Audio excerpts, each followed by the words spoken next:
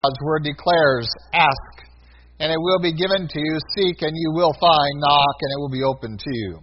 For everyone who asks receives, and he who seeks finds. And to him who knocks it will be opened. Or what man is there among you who, if his son asks for bread, will give him a stone? Or if he asks for a fish, will he give him a serpent? If you then, being evil, know how to give good gifts to your children, how much more will your Father who is in heaven give good things to those who ask him? Therefore, whatever you want men to do to you, do also to them, for this is the law and the prophets. Enter by the narrow gate, for wide is the gate and broad is the way that leads to destruction, and there are many who go in by it. Because narrow is the gate, and difficult is the way which leads to life, and there are few who find it. Beware false prophets who come to you in sheep's clothing, but inwardly they are ravenous wolves. You will know them by their fruits. Do men gather grapes from thorn bushes or figs from thistles? Even so, every good tree bears good fruit, but a bad tree bears bad fruit. A good tree cannot bear bad fruit, nor can a bad tree bear good fruit. Every tree that does not bear good fruit is cut down and thrown into the fire. Therefore, by their fruits you will know them. For not everyone who says to me, Lord, Lord, shall enter the kingdom of heaven, but he who does the will of my Father in heaven. Many will say to me in that day, Lord, Lord, have we not prophesied in your name, cast out demons in your name, and done many wonders in your name? And then I will declare to them, I never knew you. Depart from me, you who practice lawlessness. Therefore, whoever hears these sayings of mine and does them, I will liken him to a wise man, who built his house on the rock, and the rain descended, the floods came, and the winds blew and beat on that house, and it did not fall, for it was founded on the rock. But everyone who hears these sayings of mine and does not do them will be like a foolish man who built his house on the sand. And the rain descended, the floods came, and the winds blew and beat on that house, and it fell, and great was its fall. And so it was when Jesus had ended these sayings that the people were astonished at his teaching, for he taught them as one having authority, and not as the scribes. I am a little reticent to move forward out of Acts chapter 19 and away from the city of Ephesus. I kind of like to believe that Paul was a little reticent to leave Ephesus too. I think there was going to be evidence later in the book of Acts that this was one of his favorite places to minister. And probably spending just a couple of weeks in this chapter really wasn't sufficient. And hopefully in the course of the weeks we've spent here, we have learned something. And I think it is one of the more valuable passages of Acts that does not get nearly the amount of attention that it should in most of our study and thought among the church in terms of our message and how we communicate it. Just a very quick reminder, because I don't want to leave the chapter. But we're going to press on. But just very quickly, our study has really been focused in this regard in Ephesus of what is our message. That is, what is the way that we call Christianity. And the real issues are twofold, really, that we have tried to delineate. One of them is, how narrow is that way? And does it have shoulders on the road? The other one is, how straight is that way? And when we begin to understand that the way is narrow and that the way is straight, we begin to realize that maybe churches are not so filled with followers of the way as we once thought. And that each one of us needs to examine ourselves and consider our ways, as the Old Testament prophet calls us to, a little more carefully. We have found that believing in a Savior isn't good enough. You must believe in the Savior, Jesus Christ. It's not simply enough to believe that the Old Testament promised one to come. I think most every Jewish person, Israelite in Israel today, to some degree, believes that there's a Messiah to come. But they have not identified the Messiah who has come, Jesus Christ. And so we found that it was necessary not just to believe that a Savior would come that has been promised, but there must be a reception of the one who has come. It is not enough to simply be sorry for your sin and enter into a baptism of repentance under John, but it was necessary that you receive Christ as the payment for your sin that you are repenting of, and receive that baptism that signifies a new life that we are called to live. We've also learned that it is not sufficient to believe in someone else's Jesus. Though someone else, though a parent, though a friend, though a fellow church member might believe in Jesus Christ of Nazareth, who died, buried, rose again, ascended into heaven, and is their propitiation, it's not enough for us simply to put our trust in their Jesus, but there must be a personalizing of that message. That there is not this adherence to Christ because I'm in this community, whether that community is a family, a church, or a nation. There must be a personal response to this message. The 7 sons of Sceva learned that lesson the hard way, bruised and beaten, to realize you cannot just talk about the Jesus whom Paul teaches and be in a third-person relationship with God. That I'm outside of that one-on-one relationship. It's not sufficient to be to claim the name of the Jesus whom so-and-so teaches or preaches or proclaims, but rather that it must be your Savior. That is the only means by which we can come into the powerful quickening that the Bible offers to all who believe, as we saw this morning in Sunday school, through the Spirit of God, making us alive. And so we have narrowed the road. And it's interesting as I look over recent church history, even just in my few years of ministry, how the church has been trying desperately to make the road wider. We have just tried to clear out the woods on either side and to clear that way and tried to just, if we could put a second lane in, if we could put in wide shoulders that are wide enough, not just for a bike path into heaven, but for another whole avenue. So we could just have this wider way that it's easier for people to enter and to go. And we want to prove Christ a liar when he says, narrow is the way, and few there be that find it. We are convinced that we can do a better job than Jesus in providing a way for people to heaven by broadening the message. And what we have done by widening that entry is we have a whole lot of people that seem to be traveling parallel with us who really aren't on the way. Because the fact is at the end of the life, there is a very narrow one-lane bridge. And all this shoulder work that the church is doing today is going to be dropping into the abyss because there is no other bridge to heaven but Jesus Christ, the one and only way. And the tragedy is that while many of us may be on that way, we are not just tolerating, but we are smiling at and encouraging these who are traveling on the berm, who are in the gravel, driving along beside us and knowing that their destiny is eternal destruction, because ahead of us, when that call comes for the end of our life, when we discover that, that wide berm doesn't go anywhere but to the same place everywhere else goes, and that is into the pit of hell.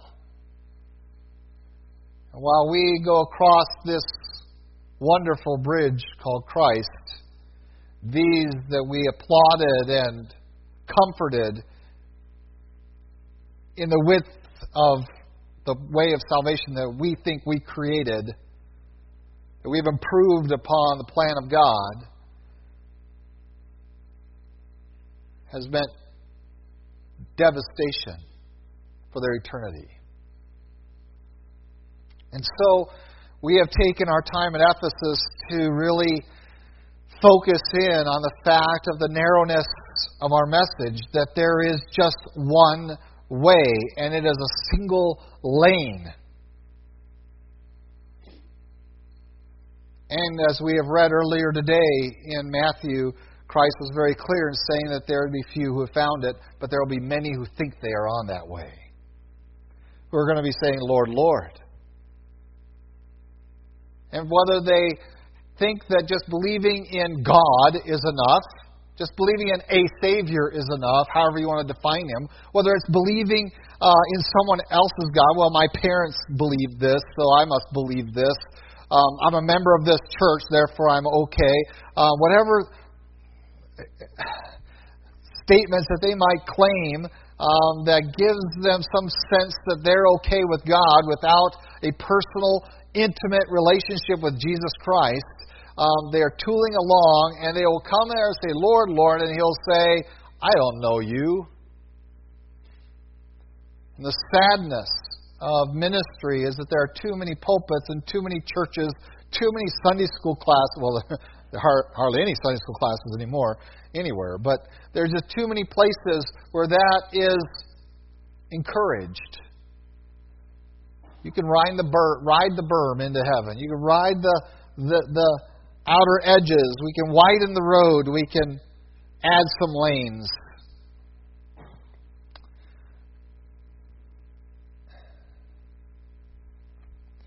But there's only one engineer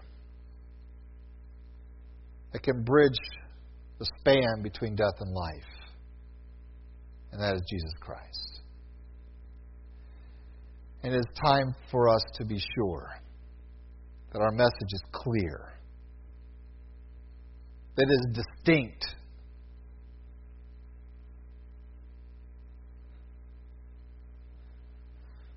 I am not convinced that we have hidden the way of Christ by letting it overgrow. I think rather, especially in the Western church,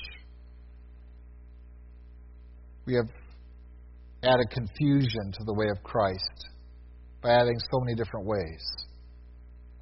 The second lesson that we have really been focusing in on here in Acts 19 involves the straightness of the course. That in this way, the way to heaven, the way called Christianity, there is no room to turn around. There's no place for U-turns. There's no place for weaving back and forth. And Christ has made it very clear that the expectation is that we'll be righteous in a godless world. With that expectation, that we will hear His sayings, and that we will follow them. That the way that we are going on, that leads to heaven, and I love that Christ uses this. Jesus says in Matthew 7, it's difficult. And boy, we have kind of soft-pedaled it, haven't we? We kind of sound like it's a downhill path with the wind, and you can put it in neutral and just coast into heaven. That's largely how we have portrayed the Christian life. That God doesn't have any expectations. There's not going to be any hazards. There's not going to be any difficult terrain. There's not going to be any uphill to this journey. But rather, it's just going to coast in.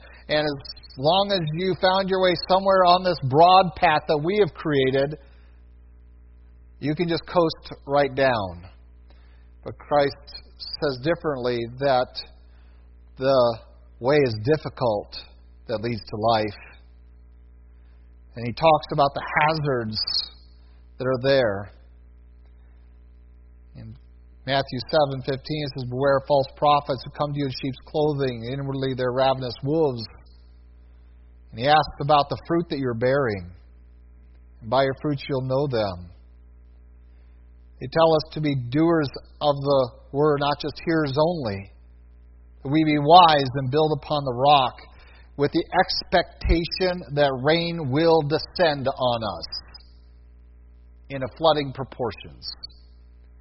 I fear that there are too many believers who have caught the health, wealth gospel and think that somehow they can set up a spiritual shanty town that will always have the sun above it and will always have cool breezes blowing through it.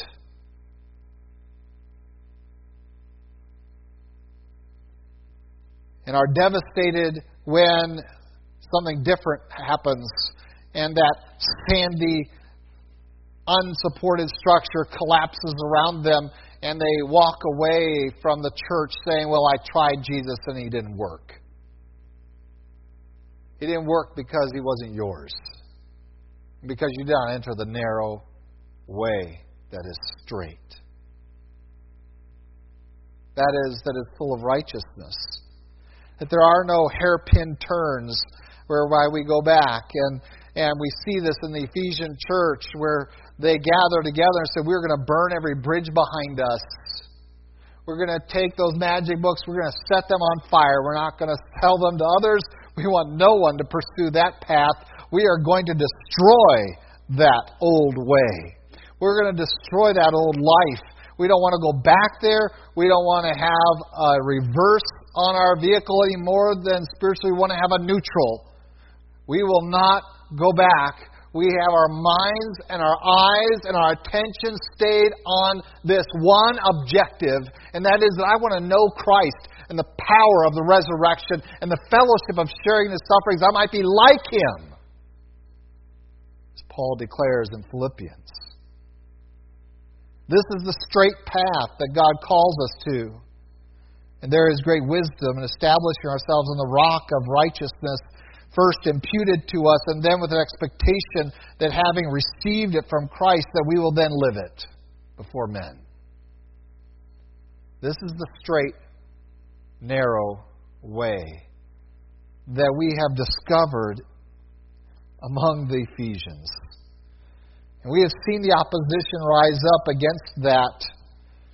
But I want to remind you also one other thing of the impact such a message has. Because we would be told by the marketers and the Christian marketers of our age that preaching this kind of message is going to really narrow your ministry. It's really going to make your limited effect upon people. You're going to really diminish your congregations. But instead what we find is exactly the opposite, that the wisdom of this world is foolishness to God, and they have totally missed the boat. That is, when this kind of message is preached and received, that we were on that way personally, that we have not widened it, but that we have understood its narrowness, that there is just a singular means for a right relationship with God, that person and work of Jesus Christ personally applied to me, that I become a follower, a disciple of Him, that I follow Him not only by trusting in His sacrifice, but of walking in His ways, led by His Spirit in righteousness and truth. That the impact of that upon a community is overwhelming. And it will, if it is fleshed out in a church, will have dramatic impact. And it will raise up something none of us like, and that is enemies. It'll raise up opposition. They'll say, no, you are so radical that you're going to undermine our very economy with that kind of thinking. And again, if we are to truly live out the Scriptures in terms of our care for one another within the church, in terms of the social justice that it calls for, it would certainly radically transform the economy of this nation for sure, wouldn't it? I've often said that one of the main reasons we have the social programs funded by our government is because we weren't doing them sufficiently as a church. We were being negligent. That widows and orphans weren't cared for the way they ought to have been. That the poor weren't received and ministered to as they ought to have been. That we weren't diligent in sharing as we ought to have been. That we were so busy chasing the American dream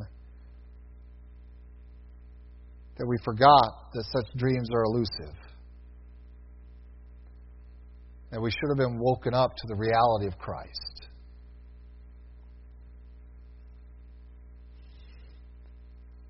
But the Ephesians were not so. 12 men responded to the gospel and burned every bridge behind them, that they might follow Christ and Christ alone. And that transformation impacted thousands to such a degree that the very livelihood of falsehood was jeopardized.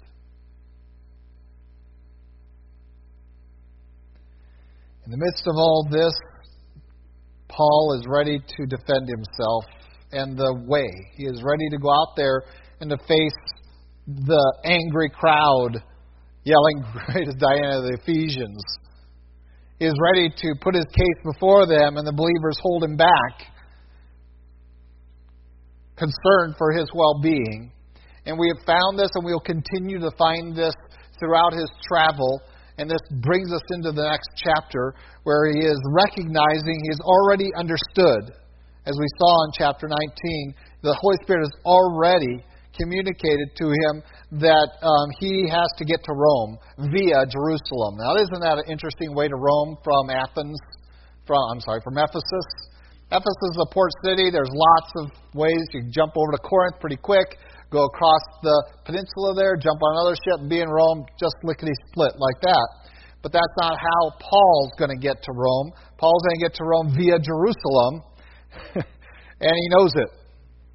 And I put a bug in your ear last week. I hope you've thought about a little bit that God's warning of us, for us, is not so much to help us avoid trouble, but to be prepared for it when it comes. But the believers love this man who has brought them the gospel, and they care for him deeply, and they want to protect him as much as possible. And we're going to find this to be a theme all the way through the balance of the book of Acts. And it's interesting that God almost has to take him away from all of those people and put him into a place where he didn't bring the gospel to Jerusalem. In fact, he was a late arrival to the gospel among that group. And to leave himself somewhat unprotected. To fulfill something the Spirit had already communicated to him, and that is that before this is all over, you have got to be in Rome, in Caesar's house, sharing this message. So, when you look at the effect on Ephesus, and you look on where this is going to take Paul, right into Caesar's household, right into the royal guard, no, I don't think that a narrow message is going to weaken anything. It is the watered-down message of church and religious marketers that has debilitated the church from reaching the lost and impacting her community. A call today, and it is a clarion call from God's Word, is to preach the truth. And the truth, by definition, is absolute and narrow. It is not subjective. It is not based upon whether you like it or not. It just is. And so, we want to travel down this narrow way and take it to our ultimate destination, which isn't a happy life here on earth, which isn't materialistic in all, but rather it is that place that has been prepared for us in the presence of our God. And oh, that would be our longing for. When I head out on vacation, I don't know about you guys. I know Bill Roberts shares this exact same frame of mind with me. I want to get there. I want to get there. And if you tell me there's sights to see along the way, well, that's okay. But if my goal and aspiration is the beach or the mountain or wherever it is, I want to get there. There are several nice places that I could stop along the way to the Bahamas. And I've never stopped there in all the years we've owned that place. I've never stopped at the ice caves. I've never stopped and hiked on Morro. I've never stopped any of those places because I just want to get to the Bahamas. Because that's my refuge. Oh, that we would spiritually have that view of heaven. Yeah, there's lots of distractions along the way here on earth. But oh, that we would stay on that narrow thing and with our objective in mind. I want to get there. There's my refuge. There is my resting place. That is where I want to be. These other things, they're interesting, but you ever notice about interesting things along the highway? They're expensive. On our Oregon Coast vacation, we stopped at the Sea Lion Caves.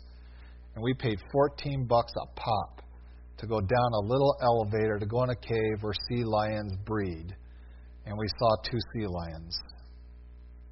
And we walked out on a cliff and got to see them out there.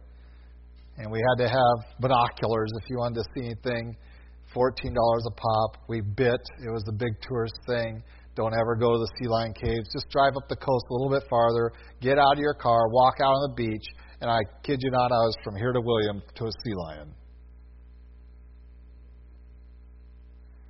The distractions along the way that the world keeps saying with all their signs and glitz and glamour are expensive and distracting and aren't fulfilling.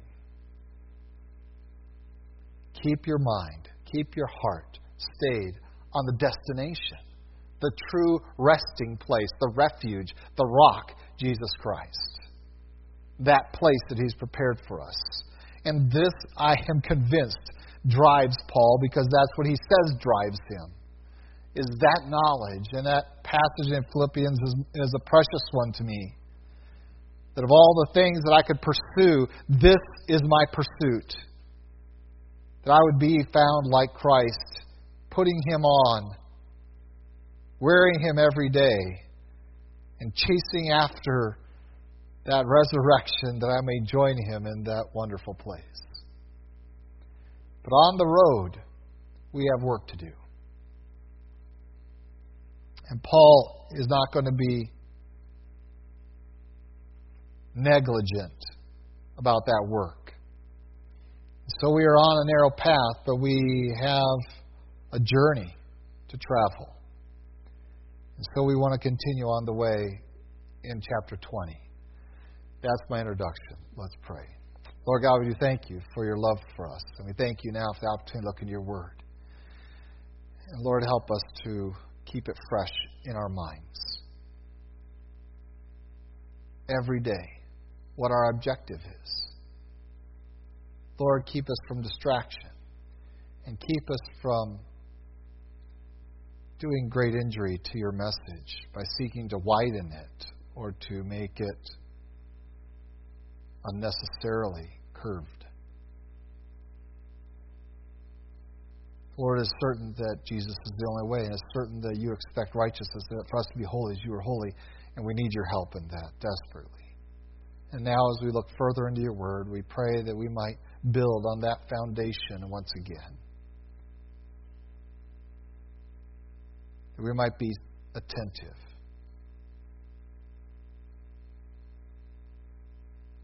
With our minds, but also with our hearts. We might, as we have sung earlier, want to hear Your truth. In Christ Jesus' name, amen. Chapter 20 of Acts begins after the uproar had ceased. So we're still in Ephesus, you know that. And it says, Paul called the disciples to himself, embraced them, and departed to go to Macedonia. Now when he had gone over that region and encouraged them with many words, he came to Greece and stayed 3 months. And when the Jews plotted against him, as he was about to sail to Syria, he decided to return through Macedonia. And Sopater of Berea accompanied him to Asia, also Aristarchus and Secundus of the Thessalonians, and Gaius of Derbe, and Timothy, and Tychicus, and Trophimus of Asia. These men, going ahead, waited for us at Troas, but we sailed away from Philippi after the days of unleavened bread, and in 5 days joined them at Troas, where we stayed 7 days. Now, I'm going to stop there because I am already abbreviated because of my long introduction. I'm not going to get into the ministry there at Troas. We'll keep Sleeping Tychicus for next week, shall we? Or Eutychus, isn't it? Eutychus, sorry, Tychicus is one of the guys that's named. So we'll talk about Sleeping Eutychus next week, and we'll have you all stand during the sermon to make sure that you don't fall asleep that week. And so we're going to just look at this, and we're going to look at it a little more significantly, I hope, than just an itinerary, a travel plan, a triptych. This is not really what we're going through, but rather we're seeing the working of God leading and guiding Paul to this very important trip to back to Jerusalem. And again, his emphasis is going to cross over because, as he has done regularly, he revisits the churches to strengthen and encourage them. This is his pattern in ministry. We saw it more deliberately described by Luke earlier in the first missionary journey, where they traveled through Asia Minor there, through Galatia, and then they returned through the same way, even though they had a very short trip they could have taken to get to Antioch. Instead, they backtrack, go all the way back and visit all the churches anew, visit one place freshly with the gospel because they had missed it due to the contention over John Mark, and then headed back to Jerusalem, and then had ended up in Antioch, which isn't very far from where the farthest extent of their missionary journey. So similarly here, Paul is going to revisit some places. He says, I have to have a follow-up visit. In many of these places, if you recall, every place seems to be his ministry is cut short. You notice that? As he's going along, we're getting a good group, and they're starting to impact the community. Suddenly, people are trying to kill Paul. And the disciples are sneaking him out of town. Over and over again, including these places in Macedonia. And yes, this is where the vision was, come over to Macedonia and help us. So we're talking about Philippi and Thessalonica and Berea, places like that, where we have all of these churches springing up, but in a relatively short period of time of Paul's ministry. And while Paul tries to invest in them the message as succinctly and as powerfully as possible, we recognize that, and he recognizes that months, measuring your ministry in months is pretty brief. I've been your pastor for, does anybody know? You're thinking about it. It was in the 90s. You're working on it a little bit. Let's see, who would know? Yeah, my kids would know. All right, Valerie, help me out. How long? Yeah, here. Nope. She's trying to think of how old she was when we came here. When we were building the house, she was still in one of those chairs sleeping in the car. 17 and a half years. Almost 18. It'll be 18 this coming up. 17 and a half years. Can you imagine ministry of months? So the necessity of these visits was obvious. In addition to the fact of the brevity that was forced upon him by the opposition that rose up to his ministry, not inside the church, but from the community, because it was so effectual that the community, the Jewish community particularly, but sometimes, like in Ephesus, it was an uproar of the pagan community, and responding, it caused them to move on. There was the brevity, but there was also, in addition to that, Paul was beginning to recognize that behind him was coming men without honor. Men who were trying to do exactly what we've been talking about. Widen the road. Or put up roadblocks to it of Jews trying to implement a legalistic keep the law in addition to Christ. And Paul recognized that this was going on, and we see the interaction between him and particularly the church in Corinth, because we have 2 letters, and we know that there was at least one more, possibly 2 more. There were multiple visits, all to protect and to guard this church from either going off into carnality or going off after error and false teachers, and sometimes both at the same time. We find that these trips are necessitated. They were important. And Paul heads back, and we're going to see the effect of this kind of very subtly by Luke, given here in chapter 20. And so we have a loving parting again. And this seems to be the pattern. Paul doesn't want to leave, but he recognizes the need to leave because he becomes the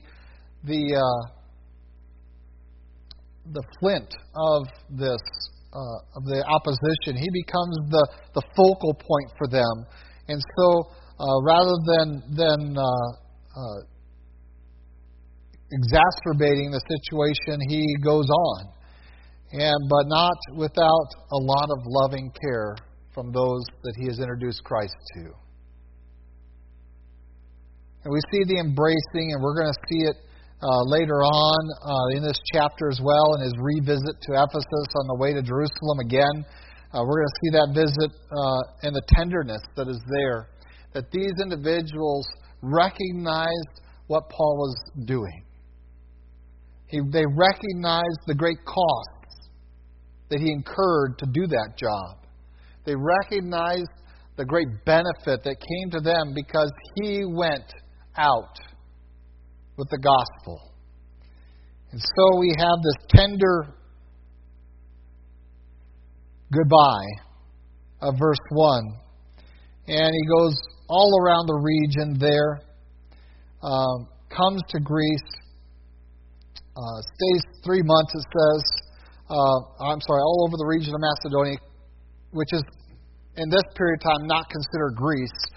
Macedonia was its own region. Greece would have been southern.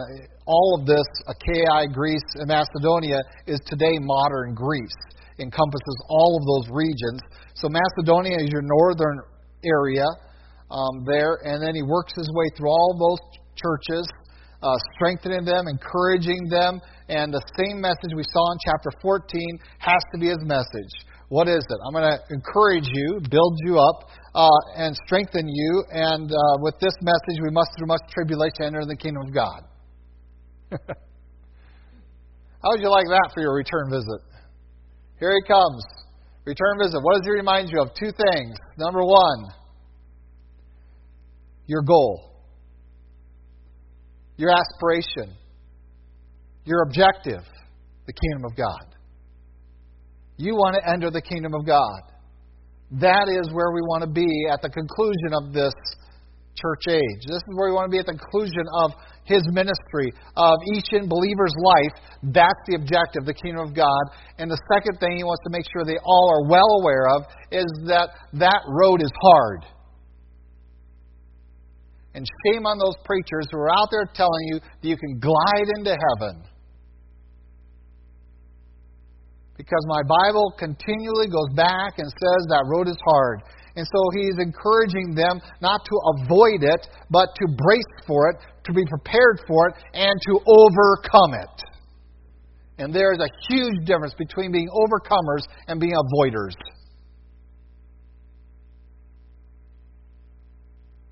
And we are preaching avoidance of trouble instead of overcoming it in our churches today.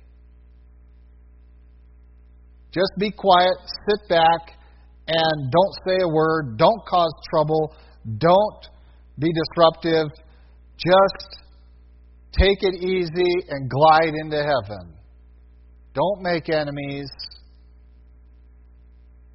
And I don't find Paul to be of that character.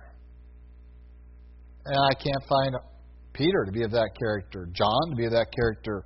I think some of those guys were called sons of thunder, weren't they? They were noisy.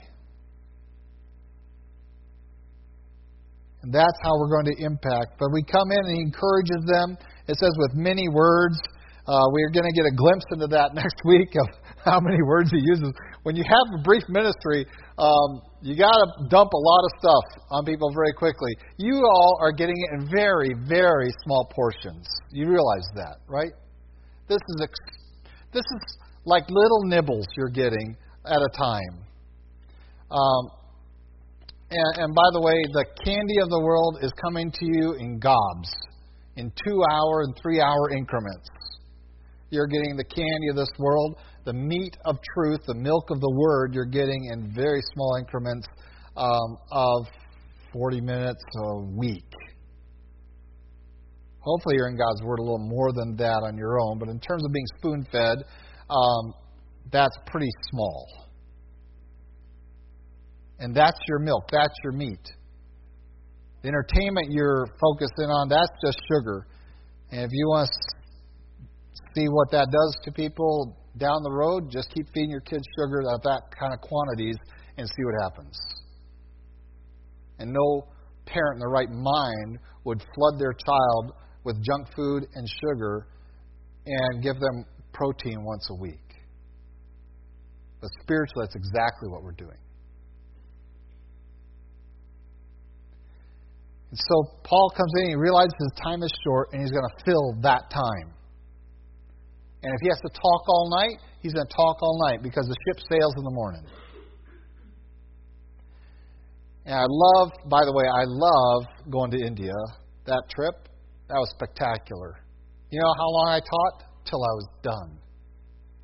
You know how long that was? That was 4 hours in the morning and 4 hours in the afternoon. And they sat there, and not one of them slept. They hungered and thirsted for it. Oh, that we would have that kind of desire. So Paul's coming in. He's using many words. He's going to encourage them. He's going to strengthen them. He knows what they're up against.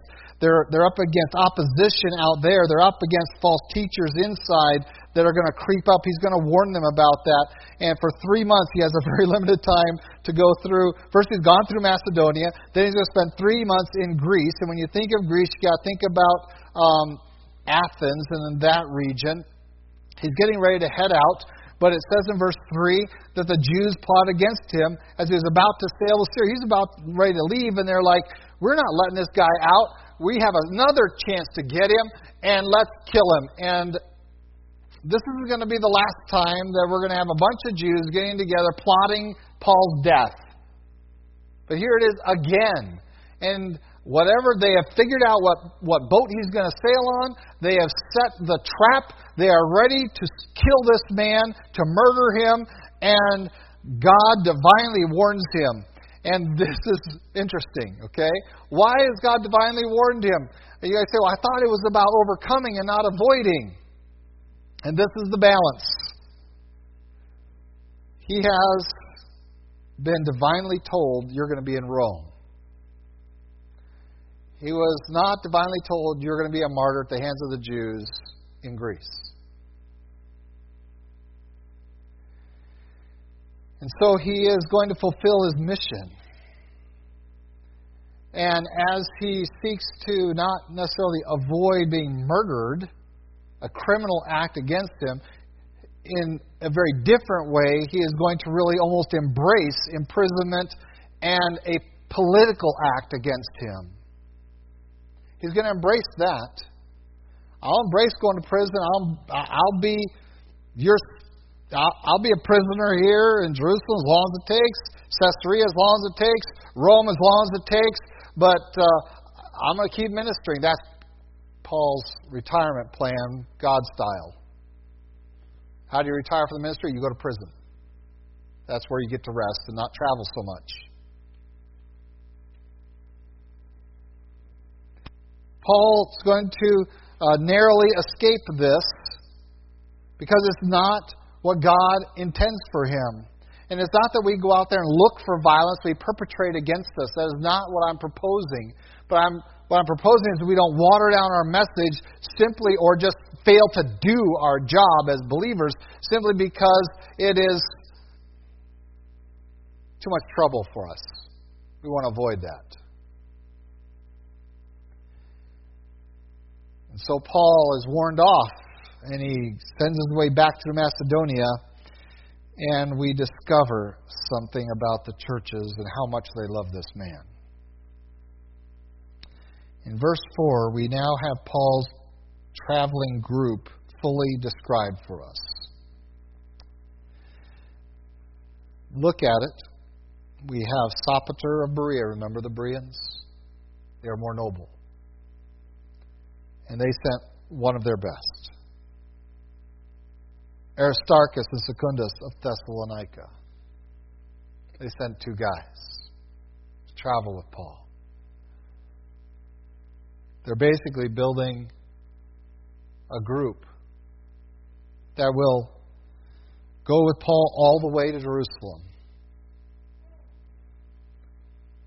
We have Gaius of Derbe. Now that is over there in Galatia from his first missionary journey. He's with them. So not only do we have Macedonians, we have those from Galatia. Timothy, of course, is also from Galatia. Tychicus and Trophimus from Asia, it says there. And we are introduced to him as well in other passages. And so we find these two men.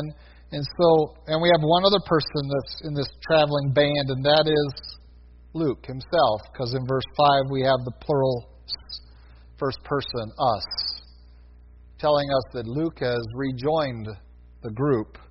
And Luke is traveling with Paul while the other men took the ship over to Troas. And so Paul is going to make his way around. They get up to Philippi, which is up in Macedonia. They celebrate the days of unleavened bread there. And they get to Troas, and they're going to stay there 7 days.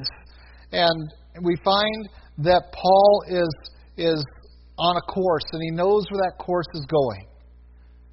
God has put in his spirit that he needs to get to Rome to fulfill all that was described way back at his conversion in the early chapters of Acts, where it says that you're going to have to preach for me before the Gentiles and before kings. That's going to be fulfilled. And that has not happened yet. He has certainly defended himself in many environs, but not before kings. And he recognizes that the prophetic word of God is sure, and therefore he has set this course, and he recognizes that he's going to get back to Jerusalem, and from there the Lord will put him before kings.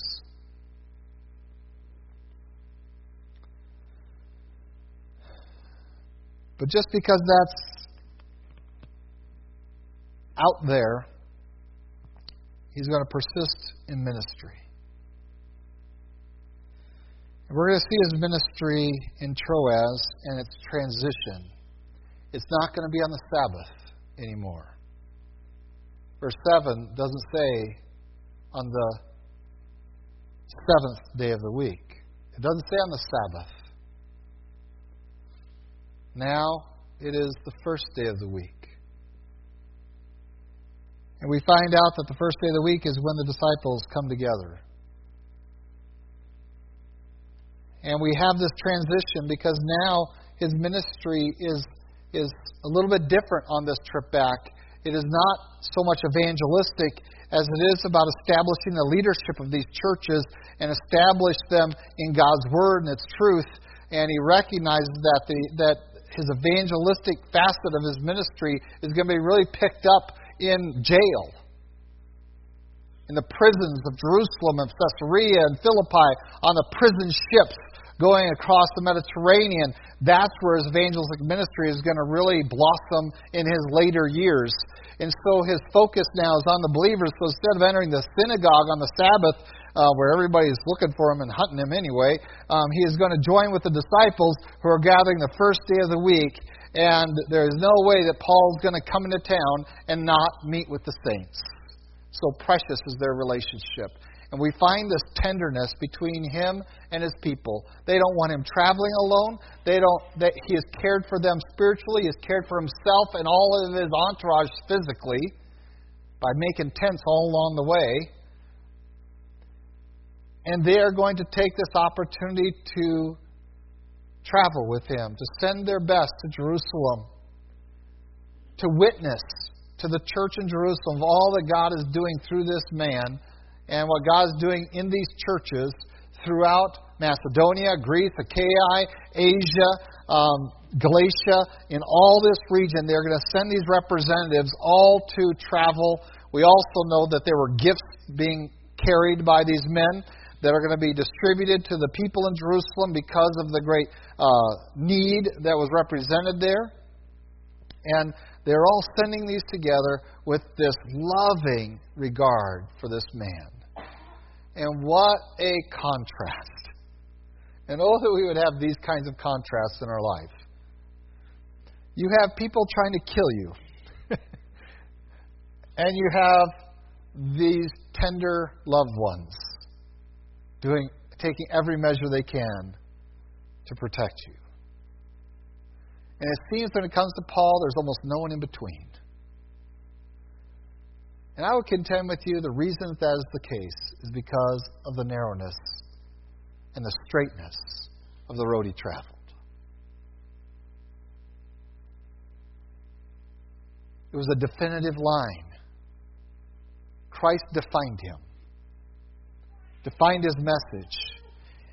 And that line, that narrow road, divides. There are those who will reject it and oppose it. And they will be our opposition. They'll want to kill us. They'll want to stop us, to quiet us, to shut us up, to silence. There will be those that will tenderly care for us.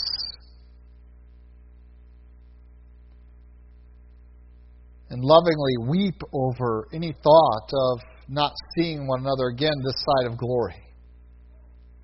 And we will see that happening time and again in the chapter 2 to come, as Paul meets with these beloved ones. And what you aren't going to see through this is any apathy.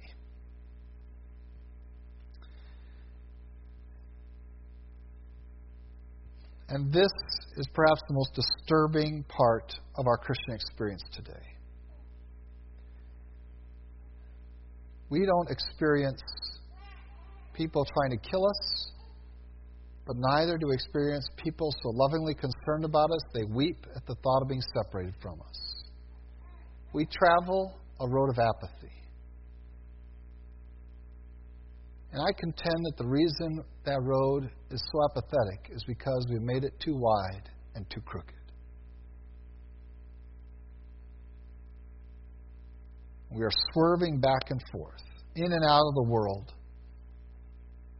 We are driving in gravel, careening towards a cliff where there is no bridge.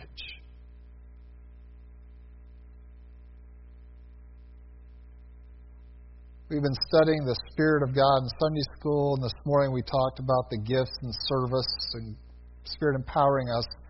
And every single passage where the gifts of the Spirit are listed, either before it or immediately after it, we are told about the love of God. This defines us because it defines the narrow road, the straight road that leads to life. The tenderness that we see here and the animosity that we see here directed towards Paul. He is being hunted and he is being guarded simultaneously. And I'm convinced because of the clarity of his message that there is one way. His name is Jesus. And it's a holy way. And that ought to divide people into clear camps. And this muddy world we live in of grays is not of Christ. It is the world of a muddied and confused message that seeks to do God would not, and that is to widen a road that is intended to be narrow, to put in distractions along the way, to draw us off, to put in curves, to lead us into error and sin. And the end result is an apathetic church that doesn't care for its own. An apathetic world that doesn't know if we're there or not there.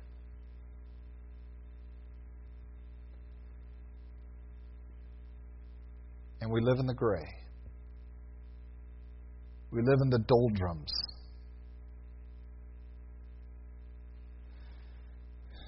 We sang a song, Revive Us Again. And I'm convinced more and more that that kind of revival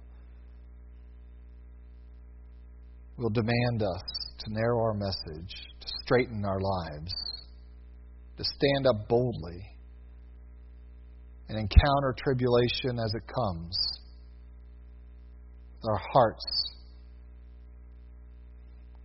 clearly set upon a destination